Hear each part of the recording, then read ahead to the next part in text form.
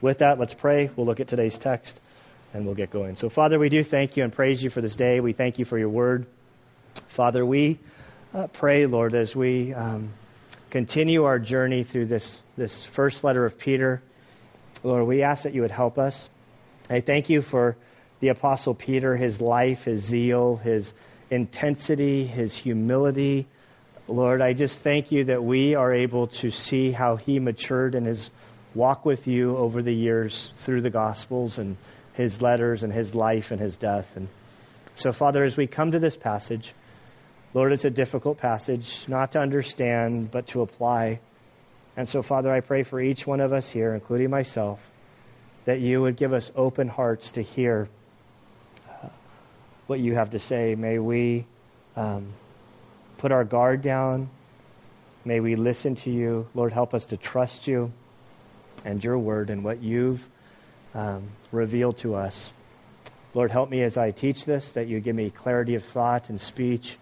And Father, may my words be your words, and anything that's not of you, Lord, may it just be forgotten from our memory. Lord, we thank you, we love you, we praise you, and we ask this in Christ's good name. Amen. 1 Peter chapter 2, verse 11. Beloved, I urge you, as aliens and strangers, to abstain from fleshly lusts which wage war against the soul. Keep your behavior excellent among the Gentiles, so that in the thing in which they slander you as evildoers, they may, because of your good deeds, as they observe them, glorify God in the day of visitation. And Father, we do thank you for this word. We ask that you would help us now. May your word come alive. In Christ's good name we pray. Amen. So I read two short verses. For those of you that are sharp and you've been paying attention, you'll say, wait, we already did these verses. We did them last week. Ben did them, which is true. For the last few weeks, and it's intensified this last week, I've been in this yo-yo. What am I going to cover? I thought initially I would cover verses 3 through 17, and then or 13 through 17, excuse me. Then I thought I would do 13 through 25. And then I changed my mind. I said, well, I'll just do 13 through 17, and then I'll do 13 through 25.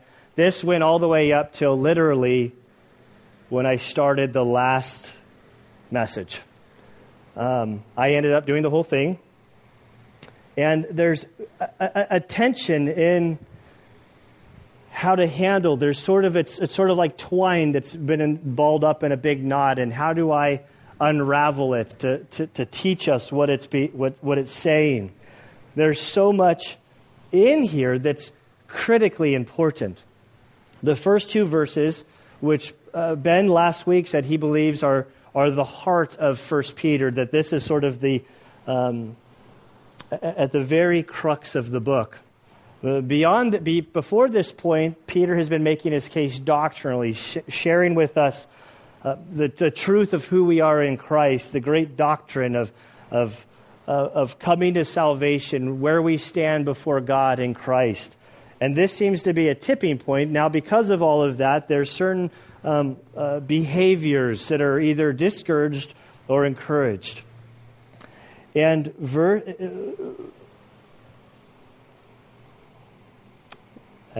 my notes are of absolutely no purpose today, so I'm stuck with my brain.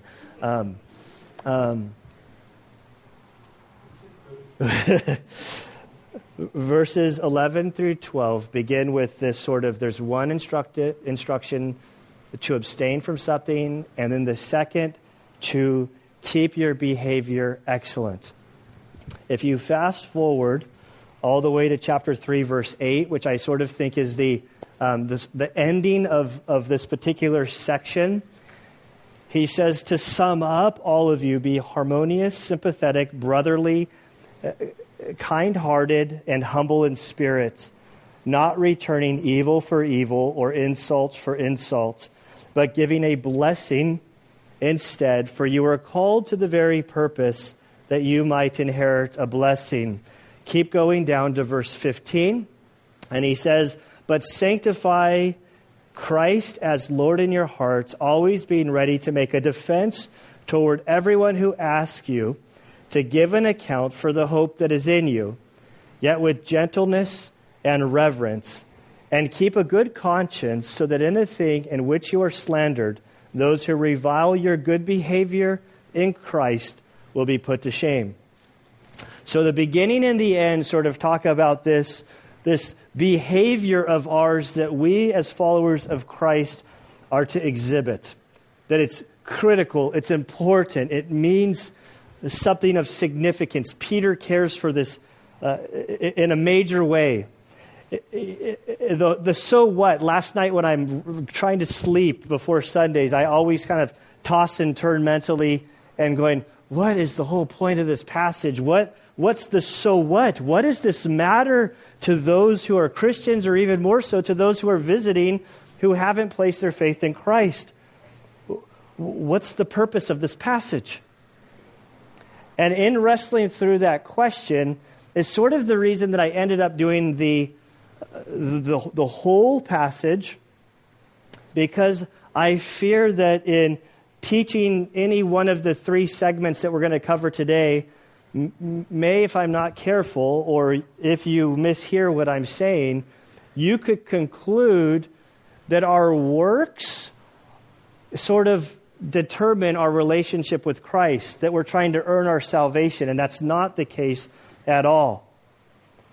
But because of our relationship with Christ, because of our standing with Him through grace, we behave a certain way in response to that, not to earn it.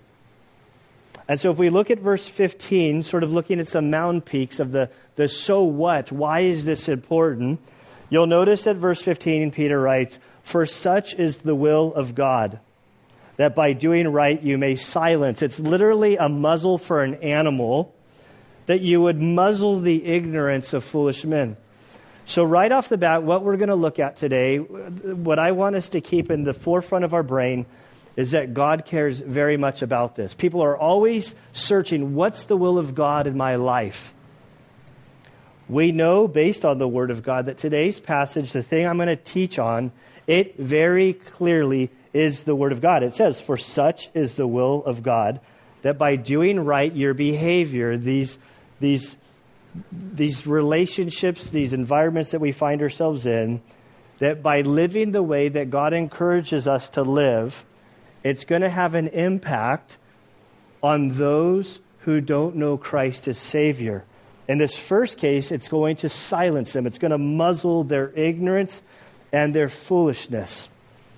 In verse 19, we see the second part. "For this finds favor." Favor, the word that is there is grace. It says, "For this finds grace, that for the sake of conscience towards God, a person bears up under sorrows when suffering unjustly."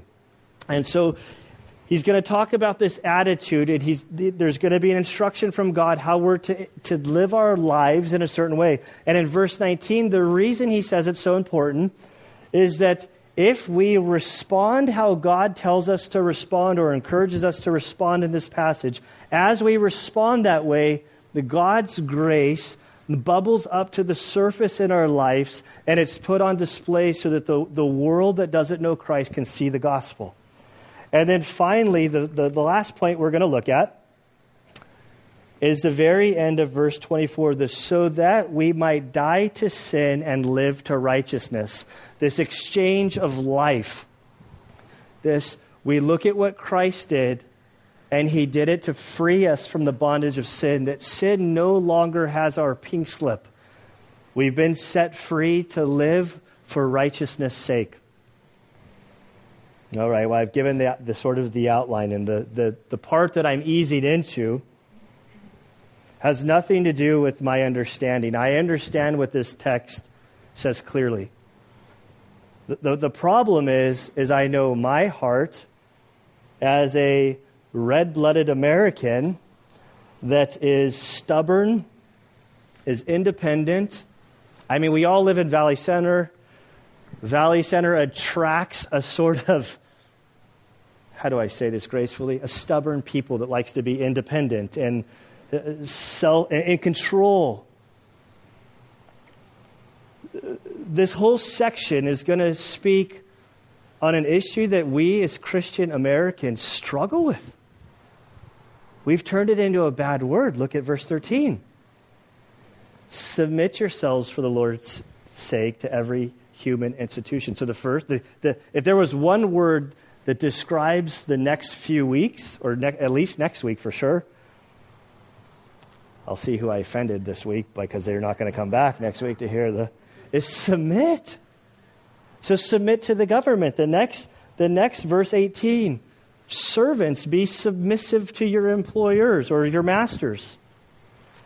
Verse 1 of chapter 3, 1 through 7 of chapter 3 is the idea of your marriage relationships. That there's this idea of submitting within your relationships. I got everybody worried, and trust me, I know. How do I handle this? See, in my own heart, I want to sort of push back. I loved one commentator I read this week that as he entered into this section, he said, most pastors in America will turn this whole section into a sermon arguing against what the Bible says to justify their position. And I'm not going to do that. And I'm going to ask that you would just take off your gloves, set them down, take a deep breath, and just pretend for a second that this is important to God, and He's giving us instruction that's good for us, even if it cuts against everything within us. And so with that, I'm going to begin. So we see, I'm going to begin, but I'll go back up to verse 11. I'll ease in. So he starts with beloved. This is that you're loved by God, that you're children of God. He's laid out everything. Beloved, I urge you as aliens and strangers. I love the writing of the New Testament. The apostles, when they want to get their point across, I don't want to say it's a gentle command, but the way they go about it is they go about it from the perspective of they've been where we are. They've struggled as we are. And he says, I urge you. I think of Paul in Romans 12. Brethren, by the mercies of God, I urge you. This is important. And he says, I urge you as aliens, strangers, or sojourners. However, in this world, if you have followed Christ, you are going to be separate from this world. The fact that you believe that Jesus came to this earth as God, that He was crucified, as the Scriptures foretold, for payment of your sin, that He rose from the dead and He ascended into heaven, and that by trusting in Him, you have freedom, you have life, you have forgiveness of your sin. That cuts against everything our culture says. And if you live this out in your life, as the Bible says we should, as followers of Christ, you are distinct from the culture around you. And in the first part, he gives a negative, something to avoid. He says to abstain from fleshly lust which wage war against the soul. So there's the don't do this command. And I don't know about you, but I say that first verse, and that really encourages me. Because who's he writing to? Christians or non-Christians? Christians. I always hate it when the speaker gives a rhetorical question and you start to think, are we supposed to really answer? So I tried to answer really quick so you guys have to go through that. You're welcome. And he says, abstain from these lusts. And I love that because as a Christian, I think, oh man, I'm not broken, or maybe I didn't do something wrong, because as a Christian, I struggle.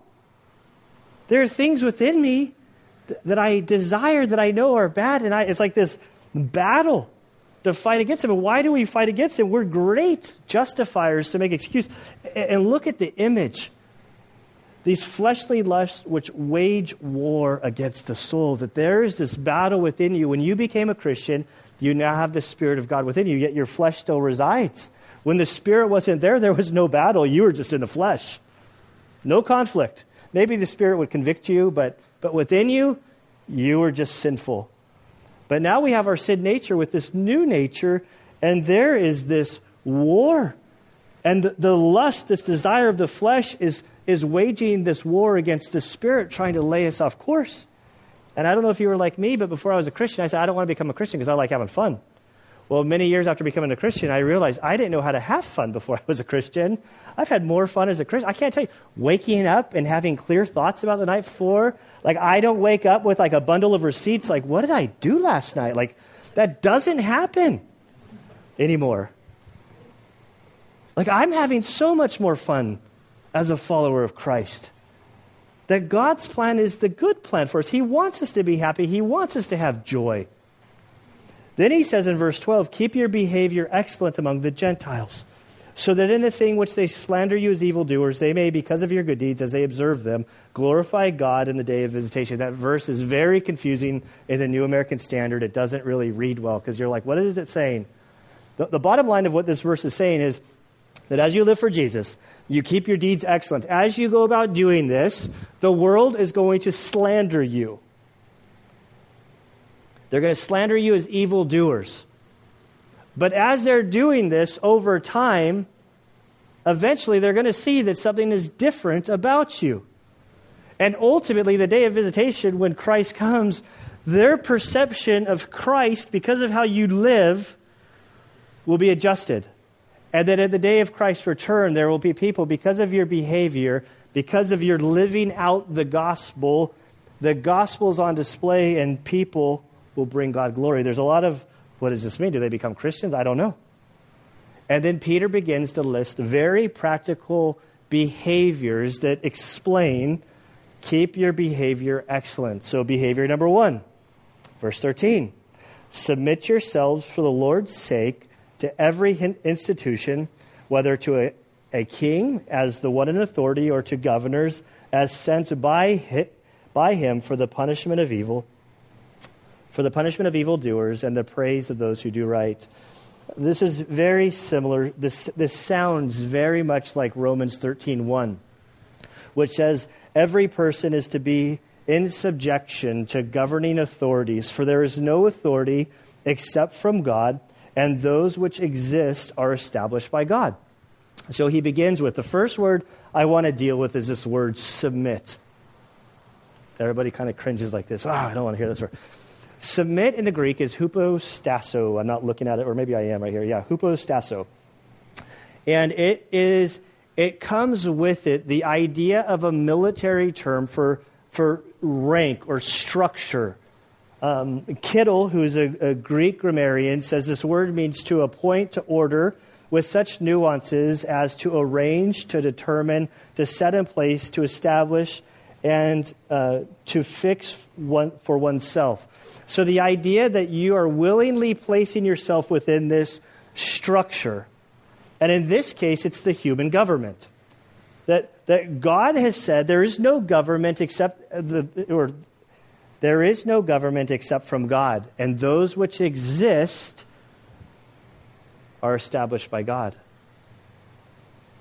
So our first way we sort of try to push back is to say, well, Peter and Paul had great human governments. Like, it's easy for them to write this. And I'm not going to reply sarcastically to you if that's what you think. But I would encourage you to do some history studying. And you would find a closer resemblance to the government that they were under was closer to ISIS in Mosul, Iraq. That was sort of what they were living under. The guys who wrote the Bible and the New Testament following Christ, with the exception of John, they all gave their lives, or I should say, they were executed for their faith. Nero was the emperor at the time. He was horrible. Horrible. He destroyed Rome. He destroyed Jerusalem. It's probably easier to discuss who did he not kill versus discussing who did he kill. He was a ruthless, crazy, evil, wicked man that had all kinds of power so that he could do whatever he wanted. And yet, Peter says we're to subject ourselves as followers of Christ to this institution. Verse 13, to every institution, whether as a king, as one in authority, or to governors sent by him for the punishment of evildoers, for the praise of those who do right. So when we look at submitting ourselves to the government, the very first sort of thing, we're doing this not because it's fun, not because the government is perfect, because there is no perfect government. We do it for the Lord's sake. Those who follow Christ, we're saying, Lord, your word tells us that you've instituted the authorities over us. And so I'm going to submit myself to you in doing this. And already I can hear some of you, and I'm only going to say this just to kind of move on so we can get our thoughts. But aren't there times where sort of insurrection is encouraged in the New Testament or the Old Testament, anywhere? You know, there's 4 times that I've seen that there was civil disobedience in the Scriptures. I kind of thought it was way more. But the consensus of the 4 times where followers of God rebelled against the authorities that are over them. The first one is found in Exodus chapter 1, verse 17. It's referred to in Hebrews 11, verse 23.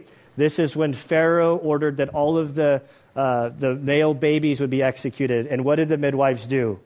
They rebelled against the order. They said, there's no way we are going to protect human life. They put Moses in the river. We see how Moses' life is spared. The next time we see it is in Daniel chapter 3. I'm blanking. I was going to do it. I didn't do it during last time. I probably should have done this time.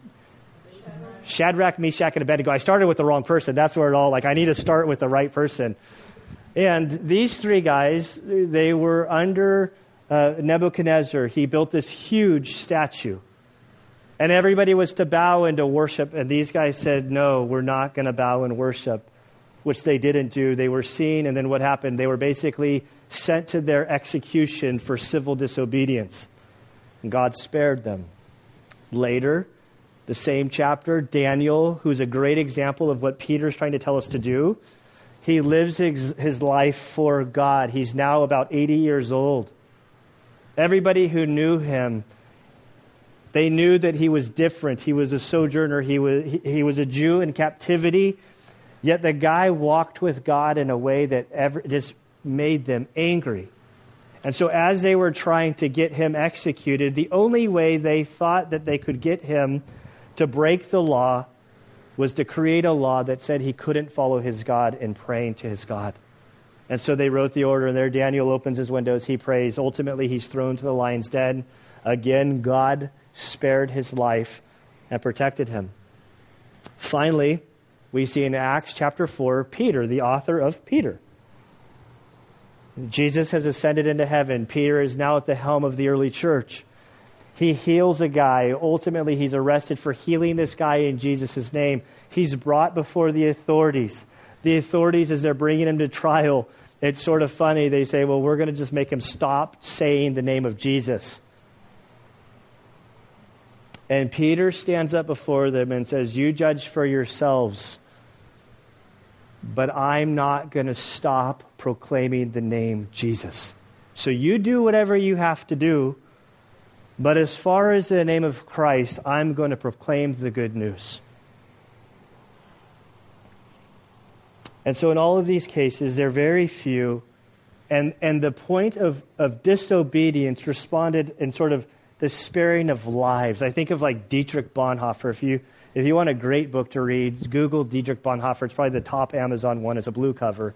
It shares about this pacifist pastor who was in Germany, that as Hitler was rising to power, and his pacifism was ultimately challenged to the point that as he saw what Hitler was doing to the Jews, he recognized that if he did not respond, he would be culpable for the actions. And so he, as a pacifist pastor, formed a coalition and said, I'm willing to assassinate Hitler. He was never successful. He tried 3 times. He was ultimately arrested, and he ultimately was executed.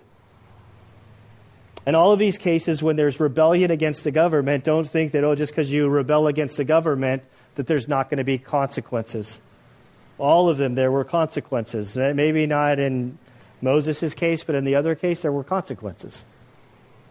And so we submit to the authorities, even though not perfect, because we recognize that God says He's instituted the authorities over us. And really, in all honesty, the authorities over us are a huge blessing. Even in our, I don't want to say even in our country, you start listening to people. Guys, travel the world. Go to other countries. We are so blessed to live in the country that we live in today, presently. Without the government, even bad governments, that means anarchy. Without structure, without what they're supposed to do, I do believe that God will give an account. Or nations will be judged by God. But I'm getting astray. What I want us to do is to read this text for what it says, that we are to submit to the authorities that have been placed over us. He says, verse 15. For such is the will of God, that by doing right, you may silence the ignorance of foolish men.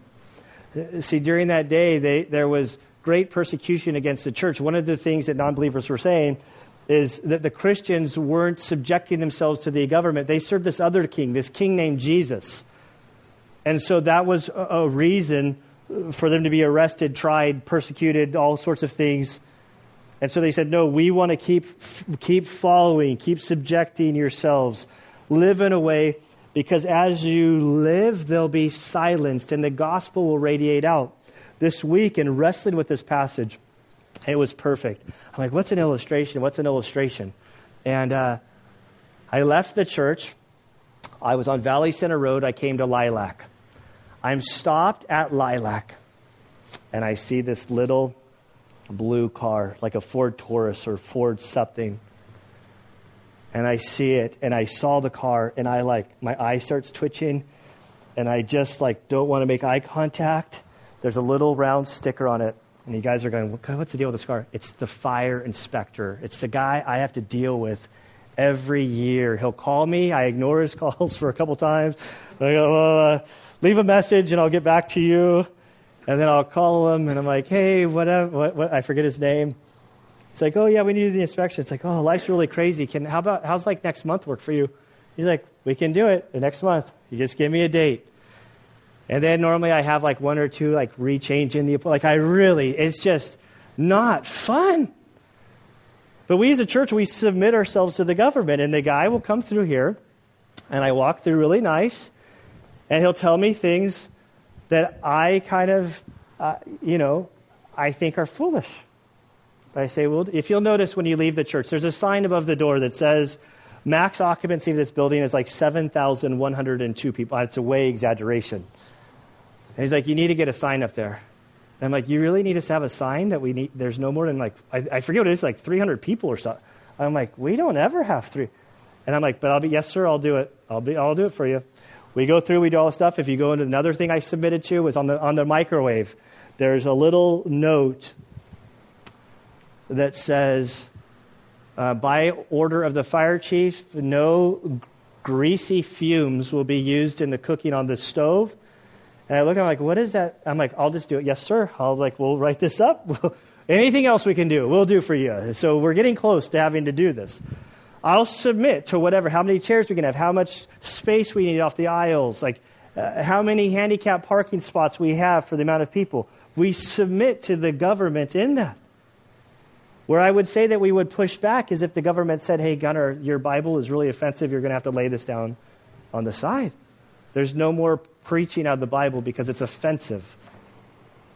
And at that point, I hope, I've never been there, I've learned not to make claims that I can't. But I would hope that in that circumstance, I would say, I'm sorry, but we will continue preaching the Word. Well, we're going to have to take away your tax-exempt status. That's fine. I'm not preaching the Word of God for a tax-exempt status. We don't tithe. We don't give our offering for the tax benefits of it. We do it because God wants us to contribute to the local church. It's great that we live in a country that has tax exemptions for charitable giving, but that's not why we give to the local church. There are pastors all around the world that are sitting in prison because they've rebelled against the government by preaching the Word of God. And a day may come, but that's a line that we would kind of set up. But up to that, we We as Christians want to be Christians that are known for submitting for the Lord's sake to the authorities that have been placed overhead. Why? Because God says it's His will. That should be enough for us. He says it's His will that by doing right you may silence the ignorance of foolish men. And not only does He tell us that it's His will, He explains sort of. He says, well, if you live this way, you're going to silence them. Act as free men. Do not use your freedom as a covering for evil, but use it as bondslaves of God. 1 Corinthians chapter 6, verse 20 says that you were bought at a price, that you were dead in your sin and transgression, and that when Christ died for you, you were purchased. So we were purchased for freedom's sake, and now we have freedom to submit to God and to follow after Him and to do things His way. We have that freedom. We have that choice. Verse 17, I love the military side of me. I mean, I use this, and I'm like, oh, but it would be using it, because like the brotherhood, I come from a fraternal order that like is all about the brotherhood. And this just sounds cool. Honor all people, love the brotherhood, fear God, honor the king. I'm like, that's awesome. They would be using it the wrong way. And I want to cover the ends. Honor. It's honor for all people, honor for the king. Let me go to my notes here. This honor to all people is the idea of respect, value, recognizing that all people who are not followers of Christ, Christ died for. That He, when He was on the cross, He died for them. He made payment for their sin. He wants them to come to the saving knowledge of Christ. Like all people that we encounter. At the very end, same word to the King. That our President of the United States, Christ died for. When I've been looking at this passage, I've been terribly convicted this week, because another area, if you turn there with me, is in 1 Timothy chapter 2. In 1 Timothy chapter 2, Christians are not only committed to submit to the authorities that are over them. So 1 Timothy chapter 2. We're instructed to submit to them, but we're also instructed to pray for them. First of all, then I urge, there it is again, that word urge, pleading, that entreaties and prayers, petitions and thanksgivings be made on behalf of all men, for kings and all who are in authority, so that we may lead tranquil and quiet life in all godliness and dignity. Coming back to 1 Peter, this whole idea of praying and examining my heart and submitting, the big question that sort of keeps popping up in my mind. Do I spend more time grumbling about the authorities over my head, or do I spend more time praying for them? I'm not embarrassed to tell you that I spend more time grumbling about them. No, I am embarrassed to tell you, but I will tell you. That's embarrassing. Not so that I'm not embarrassed. I'm not proud of it, but I'm just being transparent. And I've been terribly convicted that's like, man, I complain and grumble. It may not even always be verbal. I might have the willpower not to like say stuff in public venues, but in my heart, there's grumbling. And I'm convicted that what I needed to be doing is to be praying. It's clear. That I no longer look at them as 2 Corinthians chapter 5, the last part. That when I came to Christ, I was asked to participate in the ministry of reconciliation. That I no longer view other people through my own eyes, through my own flesh. I look at them through the eyes of God, or I'm supposed to. That the people that we encounter, the authorities over us, these are people for whom Christ died. Then there's a difference from the brotherhood. Those people who have trusted in Christ. If you're a Christian, there is something distinctly special. I don't care what language you speak, what part of the world you live in. If you're a brother or sister of mine in Christ, I'm commanded to love, agape, committed, dedicated to one another. There's a brotherhood amongst believers, a fellowship that you just can't experience in other circles. And that we're to fear God which Ben covered a couple weeks ago, and so I'll skim over for time. But this idea that there's this reverence for God, our Creator, the one whom died for us, the one who creates all things and holds all things together, that we could submit because of Him. We're bowing down to Him. We want to honor Him. We have respect for Him. He transitions from authority to a different type of authority. Servants, be submissive to your masters with all respect, not only to those who are good and gentle, but also to those who are unreasonable. I love the disclaimer. It's like Peter speaking to children. Like he gets the whole gamut. To remove well, that's only for good bosses. No. Even for those that are being unreasonable. This word, servant, most of the time through the New Testament, the word servant or slave is the word doulos. This is a different word, which it doesn't really matter what it is. But it highlights the point that during this era, most people were slaves. Our background as Americans, we have a horrible history with slavery. This was, in some ways, it was they had similar slavery, but they also had different slavery, where this wasn't necessarily like slave labor type stuff. There were doctors who were slaves. There were every professional career. Most of the professionals in Rome were slaves. So I don't think it's a stretch to say that when he's talking about servant and masters, he's moving forward into the realm that we could apply between employees and employers. So for those of you who work and are in the workplace, you're told to be submissive to your masters with all respect, and not only to those who are good and gentle. Like, we all love having a great boss. We love working for bosses that care for us. But then he goes on to say, but also to those who are unreasonable.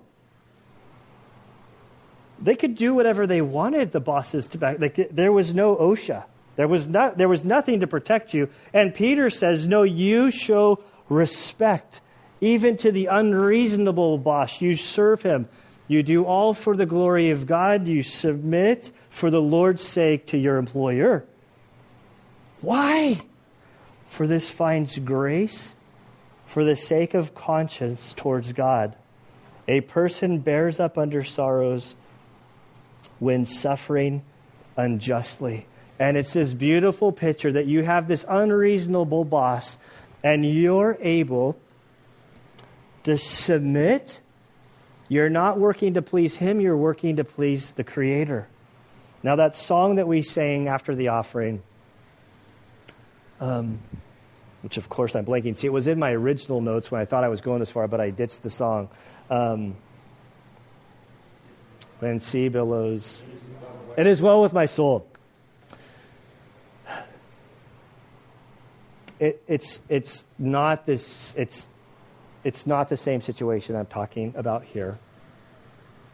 But there's something about how Horatio Spafford, when he went through his great tragedy, when he lost everything, and that old hymn that's so powerful, the thing that makes it powerful because it's the same truth.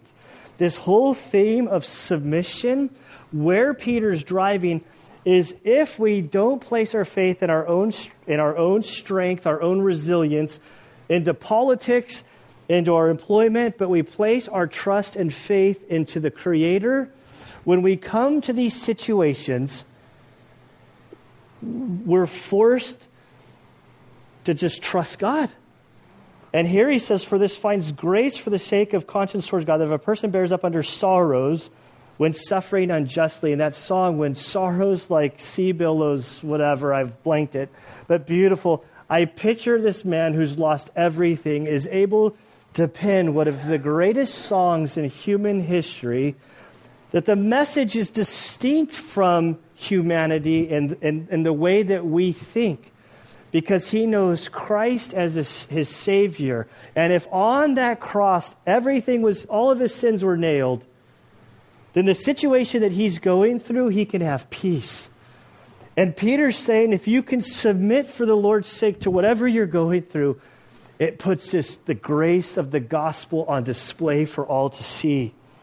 He says, for what credit is there if when you sin and are harshly treated? In the Greek, it's so much more grotesque. It's literally when you're like punched in the face. Like this is a beating. Like for what credit is there if when you sin harshly and are harshly treated and endure it with patience? I love how Peter's like, he's like, we're not talking about your own stupidity getting you in trouble. Like I've suffered plenty for my own sin, my own stupidity, my own ignorance, my own... That's not what he's talking about. This isn't that you rob a bank and you end up doing 10 years in prison. You're like, look how patient I am. I'm just suffering for Jesus. No. That's not what he's talking about. He says, but if when you do what is right and suffer for it, you patiently endure it, and this finds grace with God. That you're suffering. You don't have your attorney on speed dial, but your heart is that you're, Lord, I don't know what's going on here. This is hard. This is difficult. I'm trusting you. And you see that God's grace is sufficient.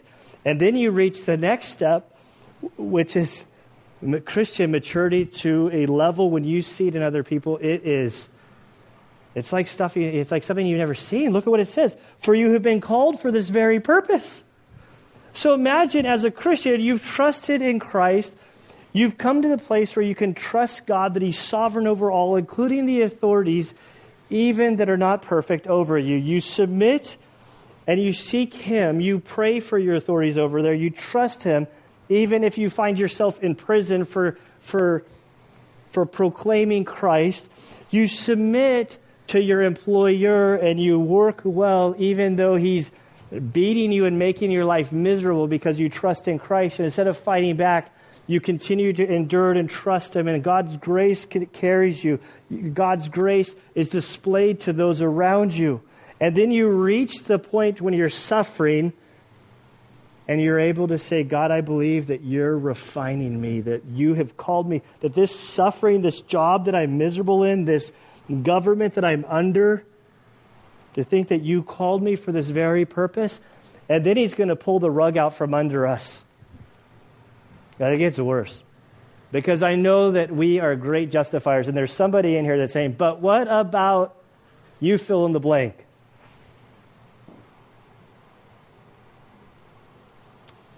You've been called for this very purpose, since Christ also suffered for you. Philippians chapter 2 tells us that although being God, He humbled Himself and became a man, that He lived perfectly, that He died even on a cross in the most shameful, the most humiliating way. Not because of anything that He's done. Since Christ also suffered for you, I'd encourage you, if you write in your Bible, to circle the word for. See, because as we go on, He suffered for you, leaving an example to follow in His steps. It's not that Christ was just super tough and He could take a beating and keep on ticking, Like that's not what that we as Christians are in our own good works. There are some religious groups that claim the banner of Christianity, that's sort of the message that they convey. Well, Christ suffered, that's our example. You just suffered. No. See, Christ was the perfect Lamb. He was God. He humbled Himself. That's the example He set, His humility. See, when He took those beatings, when He was scourged, when He was reviled, all of this stuff, it wasn't because of anything He had done. It was because our sin required it if we're to have a relationship with God. So He suffered for you, leaving you an example to follow. Well, Lord, we have a really bad government. They want to raise our taxes. Is that worse than dying on a cross for other people's sins? No. I got a boss that he makes me work 40 hours a week. Is that worse than dying for somebody else's sin? No. So Peter pulls everything away. You want to talk about submission that we're to follow? See, I realized I was so messed up when I looked in the first service. I'm like, oh man, I didn't even put the verses that I was going to go. This was literally a tug of war. I looked up and I forgot I put that verse, Mark 10:44 through 45. Jesus, to His disciples, He says, for I didn't come to be served, but to serve and to give my life as a ransom for many. Talk about, this is a guy that's submitted. If anyone didn't have to submit to anybody, because he's a creator and sustainer, we all will bow before him. And yet he humbled himself. And this is the example that we're to follow in his steps, who committed no sin, nor was any deceit found in his mouth. And while being reviled, he did not revile in return. When suffering, he uttered no threats, but kept entrusting him. He kept entrusting himself to him who judges righteously. I keep thinking about Peter. See, the man who wrote this was there. Remember the night before, he said, Jesus, even if I die, I'll die with you. And Jesus sort of laughed at him and said, well, you're going to deny me 3 times before the sun even comes up. And that Peter followed a distance, watching Christ be crucified, executed, the whole trial. To think how that sat with Peter for the rest of his life. Peter was a pretty proud, zealous businessman. He's a fisherman. There's a lot about Peter that I like. When I see Peter, I think of the guys that are on the deadliest catch in Alaska. Fishermen are some of the toughest guys. And yet at the end of his life, as he's penning this to us, he's saying we're to submit. We're to follow Christ's example. While suffering, he uttered no threats, didn't talk about his rights, didn't call his attorney, but he kept entrusting himself to him who judges righteously. And I think this is the key of this section, because a true submitted spirit to God through all of these circumstances, it removes our ability to fight back, it removes our ability to complain, and it drives us submission to our Creator. That while suffering, he uttered no threats. As Jesus was carrying the cross down the road to Golgotha, Peter, when looking back, says he kept entrusting himself to him, the Father who judges righteously. And he himself bore our sins in his body on the cross so that we might die to sin and live to righteousness. For by his wounds you were healed. In the Greek, when Peter wrote this, it's even, the wounds there, it's singular. It literally could read welt. And I don't know what Peter saw. If you've ever seen a person die, they're images that never, ever, ever, ever go away. And Peter was there. And I don't know if there was like a catastrophic blow or a welt or something that just sat with Peter, that he would write, so that we might die to sin and live to righteousness, for by his wound, by his welt, you were healed. Like that there was something that maybe a strike hit, as Jesus was saying, Father, forgive them, for they know not what they do. He said that over and over and over again. But Peter's life was changed. And he's encouraging us, live to righteousness, not to sin. For you were continually straying like sheep, amen? But now you have returned to the shepherd, the guardian of your souls. So if you're here and you're not a Christian, this whole purpose isn't to that you would live rightly, so that you could, when you die, that you've done more good than bad. The whole idea here is that Jesus died for you. That's the gospel, that Jesus loved you. You're a sinner. You were born into sin. He planned a way that he could restore relationship with you. It required a sacrifice because God is holy. And so God became man, lived the perfect life, went as a lamb to the slaughter as the ultimate sacrifice for you. All he wants is to give you a gift. It's life, it's salvation. And for those of us who have received Christ as Savior, he paid it all. All to him we owe. How we have to wake up and realize that the Christian life, it isn't about you. It's a big day in your life when you come to realize that the world doesn't spin around you. I am a stubborn, selfish. My wife could probably continue a whole lot better than I could. I'm hard-headed. And to come to the place to realize that this whole Christian life isn't about me. That Christ, I was saved by Him, and I entered a team, something that was bigger. It's not about my little world. My suffering is a part of a bigger plan. And the reality is when I look at the world, I don't have suffering. We Americans, we don't have suffering. I'll never forget that pastor from Africa that said, stop praying that we wouldn't face persecution. We're praying that you guys would experience persecution. Because there's nothing that brings your faith alive like true persecution. I'm like, stop praying that. I don't like that. God wants our hearts. He wants us to understand how big He is. He's sovereign. He's in control. There's no problem that you're going through that He can't handle.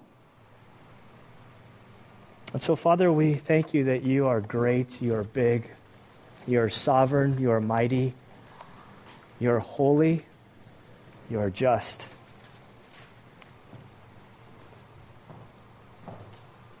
Father, I pray for those, Lord, who hear these words and they don't know You as Savior. Father, I pray that the words would be clear, that salvation is not based on works. There is nothing that we could do to earn our salvation. We thank You that salvation is totally and completely based upon the work of Christ on the cross. And it's simply believing, trusting, hoping in Him.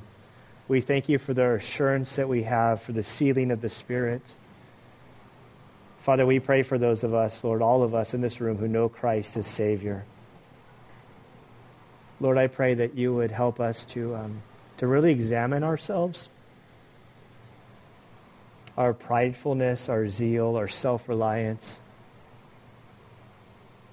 our desire for retribution and evening the score. And Father, I pray that You would help us to just bow down before You and to trust You.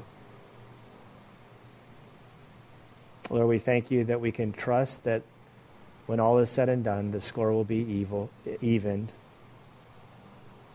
that sin will be accounted for. And Lord, all we can do is thank You that You had mercy on us. Father, we pray that You would give us true hearts that reflect Your love, Your mercy, Your graciousness. We pray that You would help us to be convicted, to pray for the authorities that are over us, to pray for our employers. Lord, we pray that our lives would display the gospel clearly. We thank You that it's not based upon our good works, but we thank You, Lord, that You use us.